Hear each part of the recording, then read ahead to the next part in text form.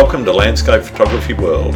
I'm Grant Swinburne and I'll be your host on this show discussing the world of landscape photography.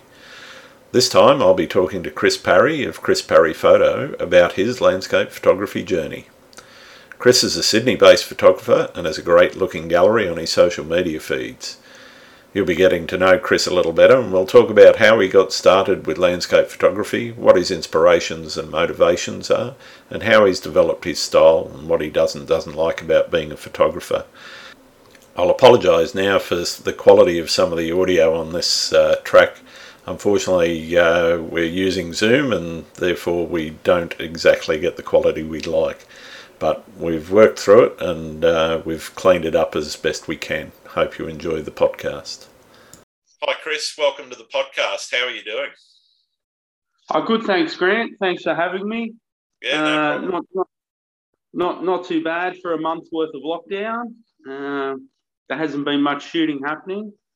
None at all, really. But, no one can get out. I was going to ask you, when was the last time you did get out to shoot and where did you go? I think it was about 3.5 weeks ago, maybe about the second day of lockdown. I might have stuck out, but just local, local. Haven't been doing anything. Yeah, fair enough. I don't blame you. I guess just kicking off to starting with asking you about how you got into photography. What got you started, and what's your earliest photography memory? The earliest photography memories is my father was a keen photographer.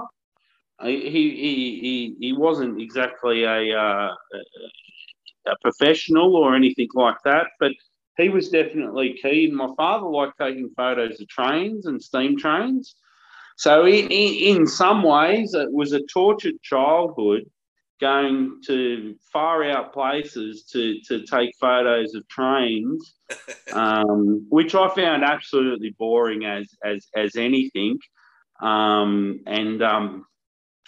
it was sort of interesting. And then Dad would always take the long way to go somewhere because he wanted to go take a photo of something like that. And, which was like, can we just get there? And, funnily enough, I take the long way to get places. And my ex-girlfriend one night just recently, we were, I drove all the way to Stanwell Park to maybe take photos of the of the Milky Way and walked all the way around the rocks and everything in the dark. And then I go, oh, no, this isn't good. And she just absolutely cracked it. So to leave home at 9 o'clock and then walk around the rocks, and it was just sort of hilarious. So I find that quite funny. Oh, that's wild. So what got you started into landscape photography? I just think it was just, my brother was also a keen photographer, and I used to go out taking photos with him.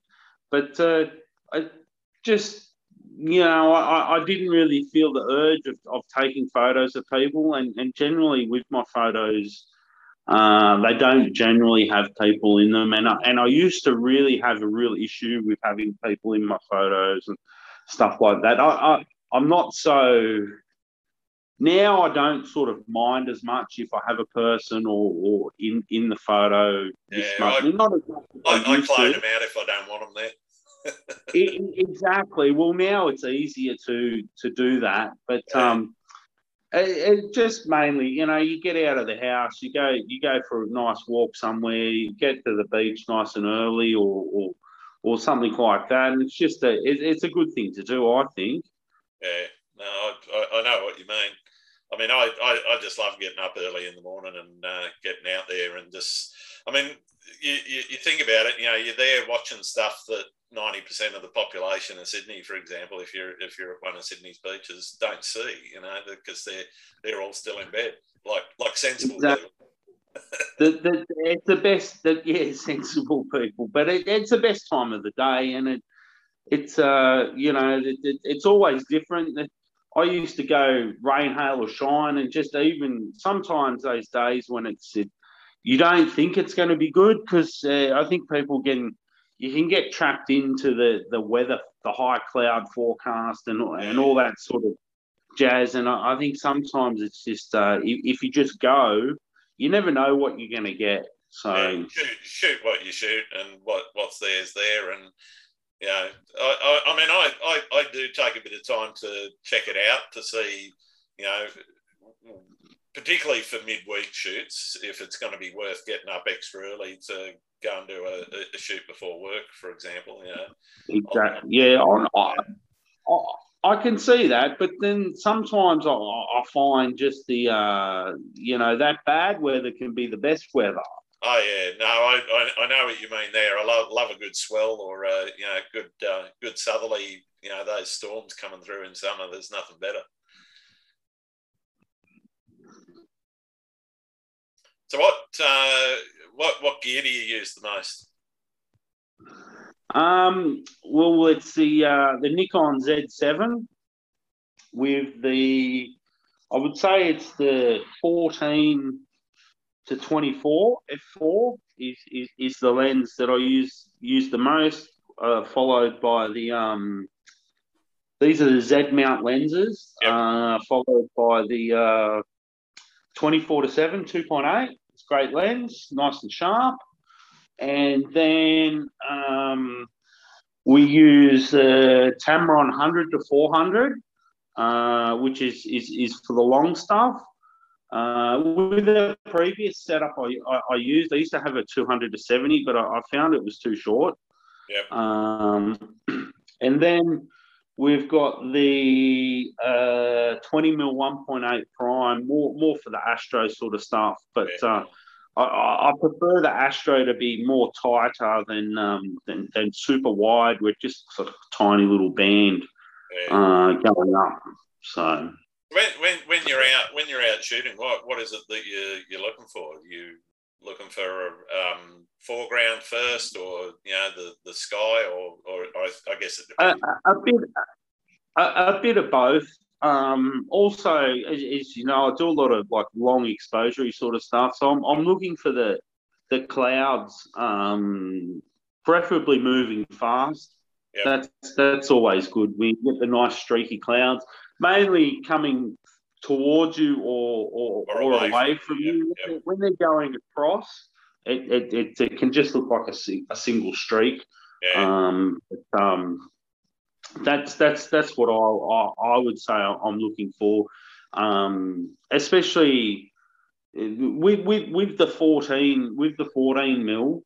It's a super wide lens that I shoot quite often with. So it's good to get some foreground, but with that lens, you generally get a lot in anyway, and sometimes you can get too much in. Yeah, I get it. Yep. Now, I sometimes, I mean, I've got, I think 16 mil is probably the widest. I've got on the crop sensor cameras, I've got a 10 to 17 mil, which I just find it. I mean, it's okay because it's roughly the same as the 16 mil with the APS-C sensor on it, but it can. The one thing it does let you do is get really, really close to the subject. You can be 2 feet away from something and still get a really wide panoramic shot. But sometimes it's just a bit too wide, and even the 16 mil, I sort of zoom in. I'm normally shooting around that 20 to 24 mil sort of range rather than ultra wide. There's certain shots where it's vital, but others where you need to sort of bring it in a bit. So when did you start shooting with Nikon? Was that sort of where you started, or? It was about 2.5 years ago. I come into some money to get a good kit together, and prior to that, they've been really supportive too. The people at Nikon Australia, great people. They've lent me some gear over the time, and lent me some cameras and lent me some lenses to test out. And they've featured me a few times on their accounts and stuff like that. So I really appreciate that. But previous to that, I was shooting with Pentax crop sensors. Okay. I had quite a few of them, but there was a few reasons why I didn't want to sort of continue on shooting with Pentax. Their cameras are quite different to the Nikons and Canons and Sony's, taking over these days as well.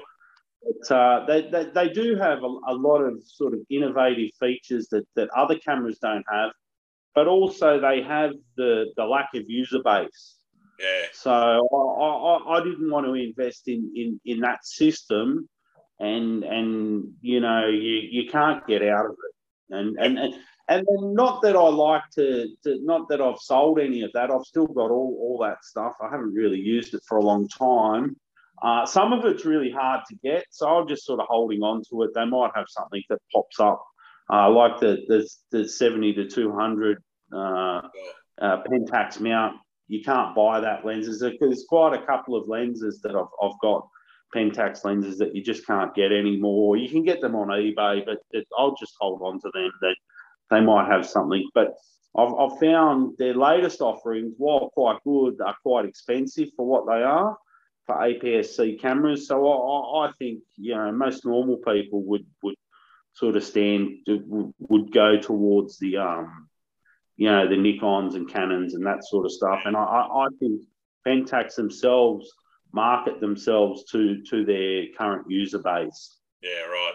Yeah.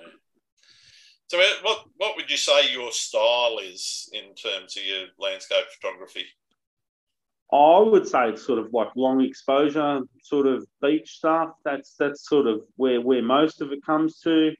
I shoot around the harbour quite a lot. That's it's a easy place for me to get to after work.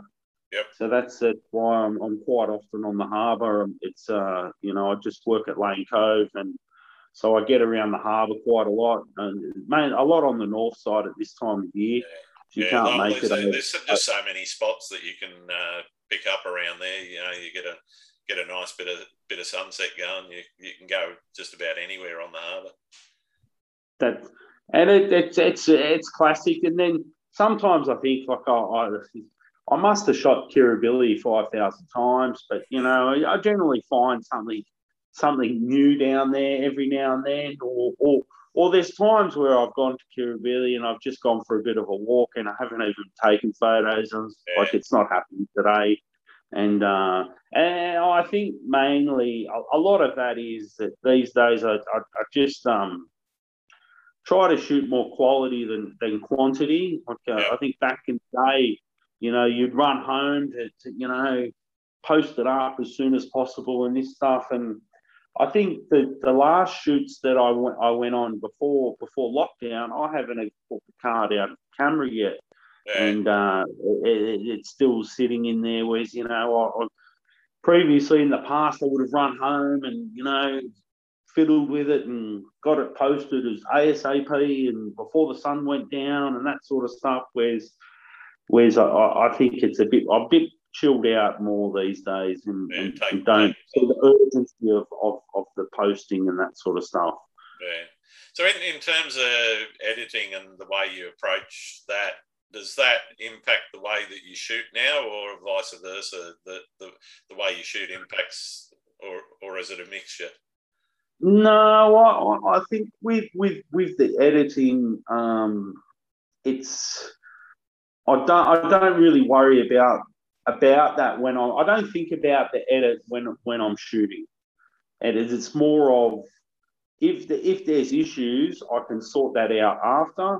Yep. Obviously you can straighten things up if you've got a little bit of dark. Trying to do more in camera than anything, or a lot of the time, because with the long exposure stuff, sometimes if you do a long exposure, you put the 10 stop on at sunset, you've only got two or three shots. Yeah, you won't get too many shots anyway. Yeah, you won't get too many shots. So in that regard, I do try to time my exposures so they're balanced and that. But you sometimes with that long exposure and the 10 stop, you don't know what you're going to get until it's finished, and sometimes you can pull that out in post.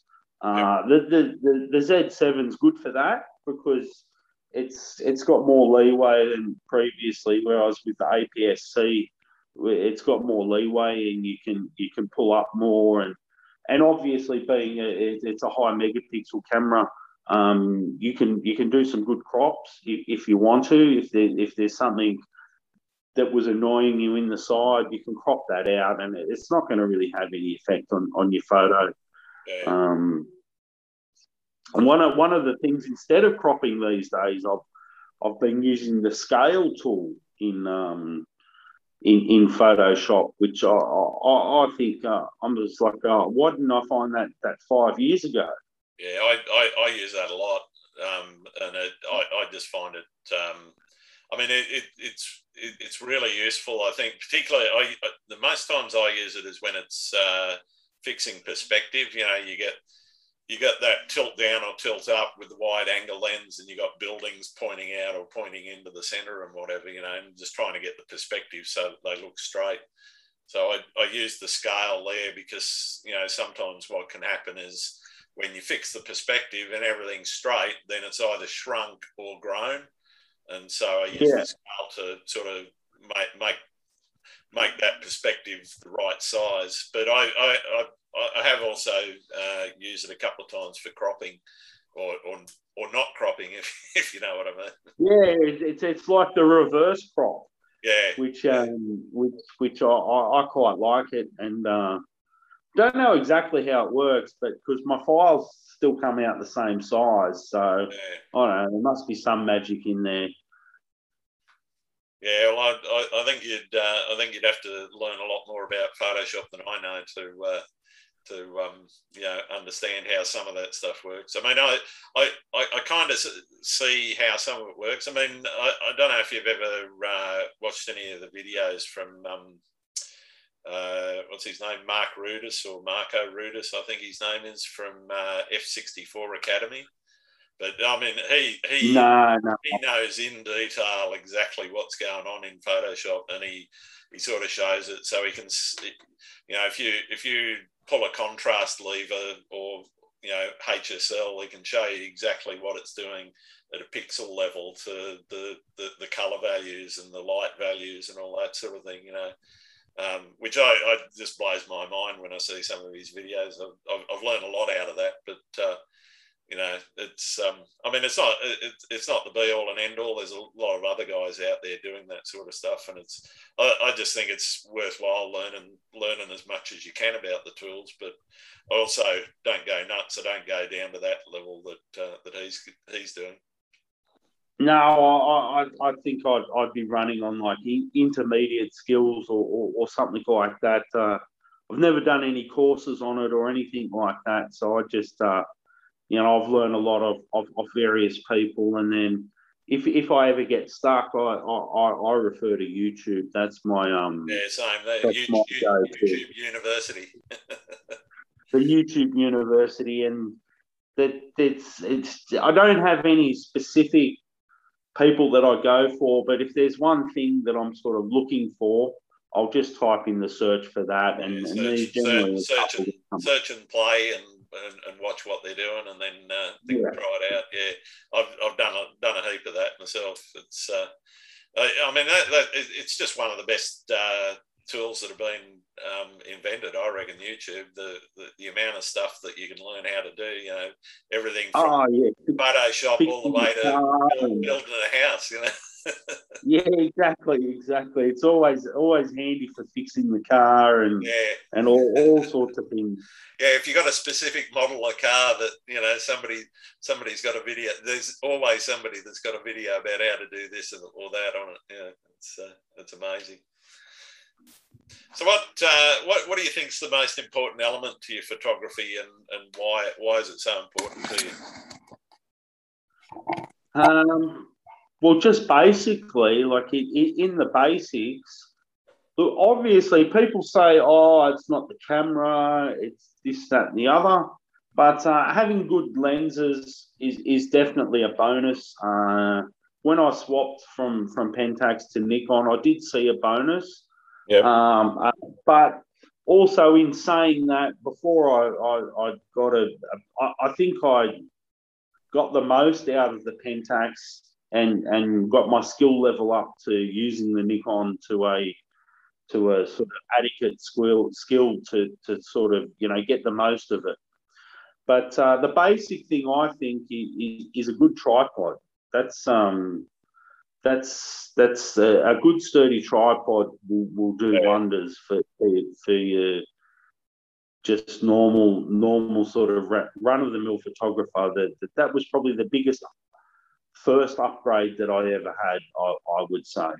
Yeah, totally agree. Totally agree. I think if particularly if you're doing in anything long exposure or astro or whatever, if you can get a nice sturdy mount that doesn't move and isn't going to shake in the wind or wobble about at all, it's absolutely vital. Because I certainly couldn't shoot what I shoot handheld. I mean, there's some stuff that I do handheld, but none of the 10-stop long exposures, you're never going to be able to do anything. I mean, some of mine are 7 or 8 minutes, and you just can't hold it still that long. Nah. And then, so I think that's probably if you're looking for your basic sort of stuff is just a good tripod, and then you get filters. I've used various different types of filters over the years, and I currently use the Nissi ones. They're quite good. I've had high-tech ones, Hoyas, BMWs. I used to use circular filters. Yep. But now it's just generally the square ones. I don't use a polarizer though. Nor do I. I haven't found a need for it.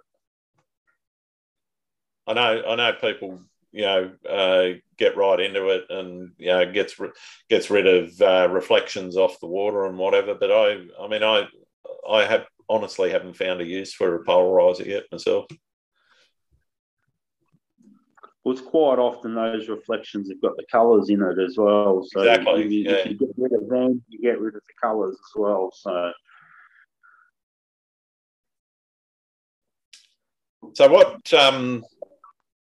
what's your favourite spot? Where's your happy place? I would say that's probably at Caves Beach. Yeah. Up near Lake Macquarie. That's one of my favourite spots. Also, my grandparents used to live there. Yep. So it's sort of funny going back to a place that used to go to when I was a kid, and stuff like that. No, there's a few spots around there that I've gone that no one else has taken photos of, or wouldn't find just from tracks that I knew from when I was a little kid and stuff like that. So that's and it's a top spot. It's a nice spot. It's not too far as well. It's only about an hour and a half away. Yeah. I haven't shot up there. I've been up there a couple of times during the day, and it's still on the list. I mean, I haven't shot Catherine Hill Bay either. So there's a stack of places that I haven't shot Catherine. Oh, sorry? you got to go. Oh, I know. I know. It's a bucket list. I know. Just haven't had the opportunity to be there at the right time, and it just hasn't worked out for me. So I'll need to get up early one day and get up there. That was I was going to say Cathay was the favourite, but it's definitely on the top 10 list. Cathay. Yeah. That's it's such a unique place. So it's sort of it's with the wharf here in New South Wales coast. There's sort of nothing like it really. Yeah. Yeah, I mean, I've seen some fantastic shots up there, and there's just so many different comps that you can set up there. From what I can tell, I mean, I've probably seen about even in the last sort of 6 months, I've probably seen about 30 or 40 different compositions that people have put up from that people have posted, and I like a spot like that you can go to time and time again and come up with something completely different than the last time you go to, because otherwise, it does get a bit routine. If you're always sort of shooting the opera houses, there's a few places that you can go, and it's but it just gets a bit samey unless the sky's doing something interesting. It does get a bit samey, and that shooting in Sydney, it's sort of hard to avoid, because as you know, there's quite a lot of other photographers there, and so sometimes you can get something that you wouldn't have known. Someone else has got something very similar, or what have you. So it's always who claimed this only first, only so many places you can stand, isn't there? Exactly. And it's hard to get a different side of the Opera House or the Harbour Bridge or what have you. It's I think there's probably 100 of each version. Yeah, that's exactly it. So where do you talking about that, and the I guess the volume of photographers and the volume of photography that goes on, particularly around Sydney and those sorts of things. Do you think social media's impact on photography has been good, bad, indifferent? Oh, look, it can only be good. It can only be good. Then there would be with social media. There's parts of it that are not good, and there's parts of it that are good.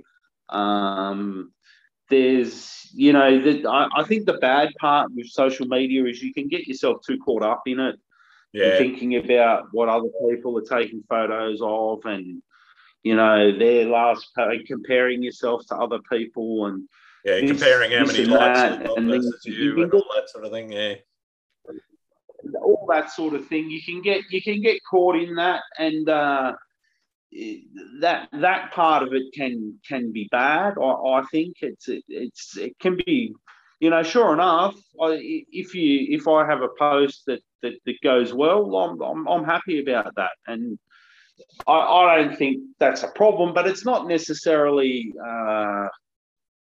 my number one part of it is to get this next post that has X amount of this and that, and to have X amount of followers and that sort of stuff. So I don't set targets, and very, very rarely would I even mention how many followers I've got or how many likes I've got on something. I do look at it, but I don't really measure myself on it. To me, it's about the quality. Exactly. And then I've met some photographers that have really huge followings, some that have small followings. I've met some that have huge followings and could barely turn the camera on. Yeah. Which is, you go, how does that work? And I've met, great photographers that don't have huge followings. So it sort of swings and roundabouts. It's just a big following. It's just a number, you can't buy a house with it. So it just means that you've either been there longer. Car with it. So. Yeah, you've either been there longer or somebody's helped you promote it some way, And it's one of the things that there's over the years there's been many different various ways of people. You could say cheating the system or just finding another quirk of how to rig it and all that sort of stuff. But it was never really the top priority for me. Yeah. And if anything, I would say these days I spend less time on social media, just to pure time constraints. I think I used to come home and spend hours and hours on it, but these days it's dropped dramatically for me, the amount of time that I spend on it. Yeah, fair enough. Have you gotten into the NFT space at all? The non-fungible tokens and selling art online? No, no. Look, it was a bit of a hot topic, and I did sort of look it up a little bit when it sort of first sort of sprung to everyone's attention. Look, sure enough, I'd love to get into it, and someone can pay $10 million for one of my JPEG files. Yeah. That would be very appreciative. If there's anyone out there, send Grant a message. And if they want to pay millions and millions of dollars for an old JPEG of mine, no worries. We could put all the JPEGs together. But it's that sort of cryptocurrency sort of space is sort of, is it real? Is it real money? Is it going to be around in 10 or 15 years' time? And then what happens when everybody switches all the computers off? Exactly. And then for me, I've never really made a big thing about selling my stuff. And I've actually, when I sell my stuff, it's not actually, I don't actually enjoy it, funnily enough. Really? So I've never sort of looked at the hobby as sort of like a money-making thing or something like that. I like the process, and then, sure enough, I should try and, capitalise and make more money for the amount of petrol and Ks and equipment and braking stuff and tripods and all that sort of stuff. They would have to pay lots and lots for these NFTs for me to break even.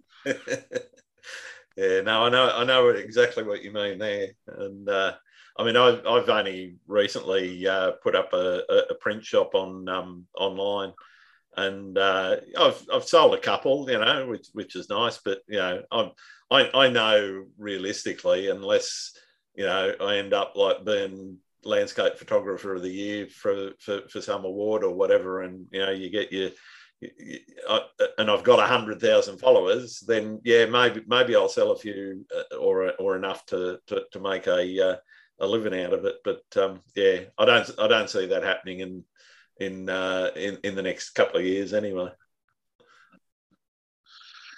No, and look, I'm happy with my job. It's it pays the bills these days, and photography. Any money that I've ever earned off it has just been sort of handy, and beer money, as you would say, and it's that's the way. And it's always the sales for me have always rolled in like a sort of wave where I would get a few inquiries at once, and then it goes quiet for a few months, and I'll get a few inquiries at once, and and that's I'm happy with that. I'm not trying to buy this off people. It's just, I don't find it my style sort of thing is to push, and that ties into the influencing, like there is a few influencer apps out there where you can sign up for promoting products and this, that, and the other on social media. Yep. But half the time I see them, it's what was the one they had last week is for Abbott's bread, and I'm like, well, what am I going to do? Take a photo of a loaf of bread and say it's awesome bread or something? Like, But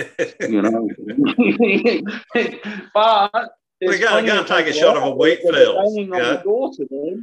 What you want is a nice lonesome tree in a wheat field. Exactly. And then sure enough, there's lots of people banging on the door to take up that bread job or Big W or whatever they have.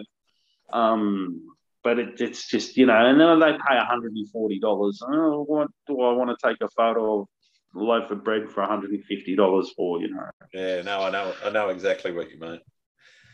Yeah. So that sounds like one of the things you don't like about being a photographer. What do you and don't you like about it? Well, I don't like the early mornings, but I do like the early mornings.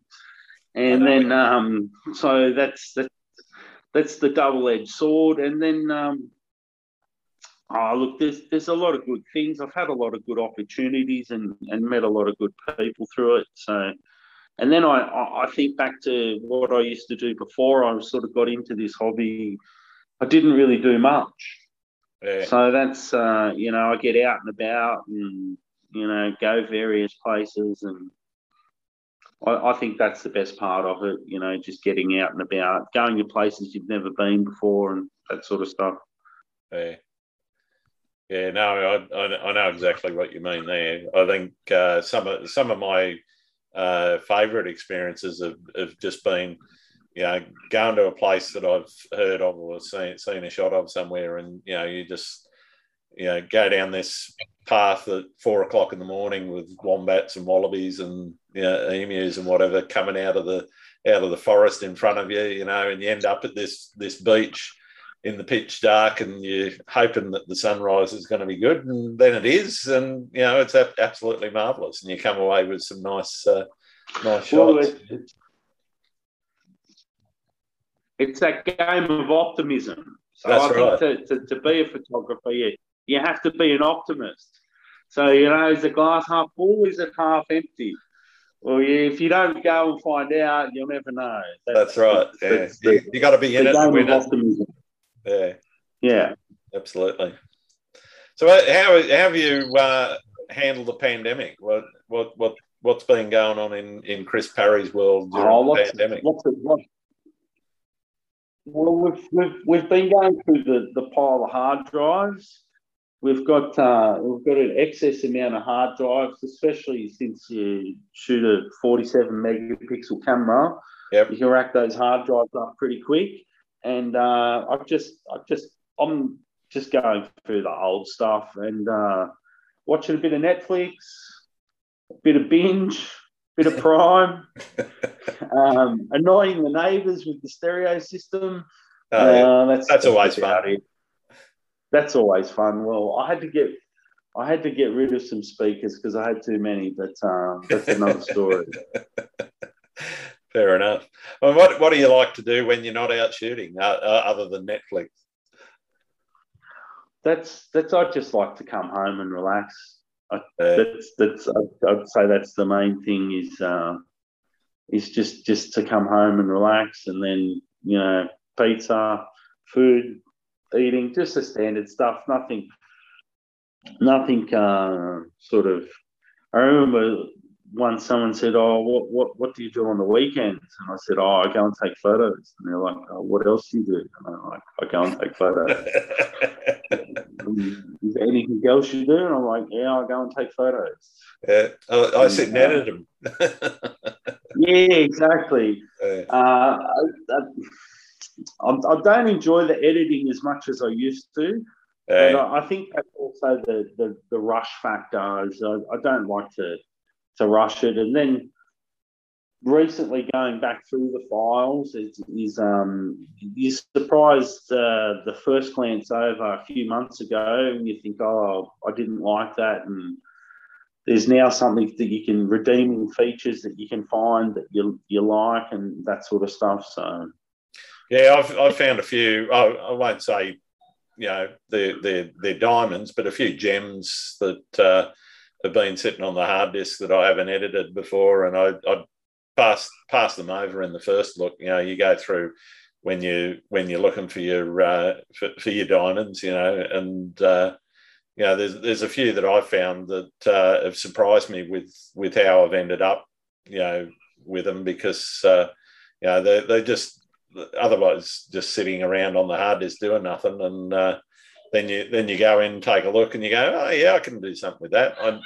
And part of it is that you've learned a little bit more, I think, along the way between when you last looked at them and now, and you know how to handle it. You might have a little bit of light or a bit of noise that you want to get rid of, and you know how to deal with it now. And for me, it's been an interesting exercise going through the old drives and just seeing what's there and trying trying to work with what I've got because I can't shoot anything new. Exactly, and then it's funny how when you look at the old stuff, you're exactly right. Where there's a little new technique that you figured out, and there's always something new on Lightroom and Photoshop and that sort of stuff. Whereas, I think you did right there, Grant. Yeah. Well, I'm glad you mentioned that you're into pizza, because the most important question's coming up, and that is pineapple on pizza, yes or no? It's not too bad. It's not too bad. It's not my favourite. It's controversial, I know. So is there anything you want to ask me? Oh, I don't know, Grant. I'm not the best with questions. No, that's all right. No worries. No, but I hope the podcast goes well, and I think you probably picked the right time to start something like this.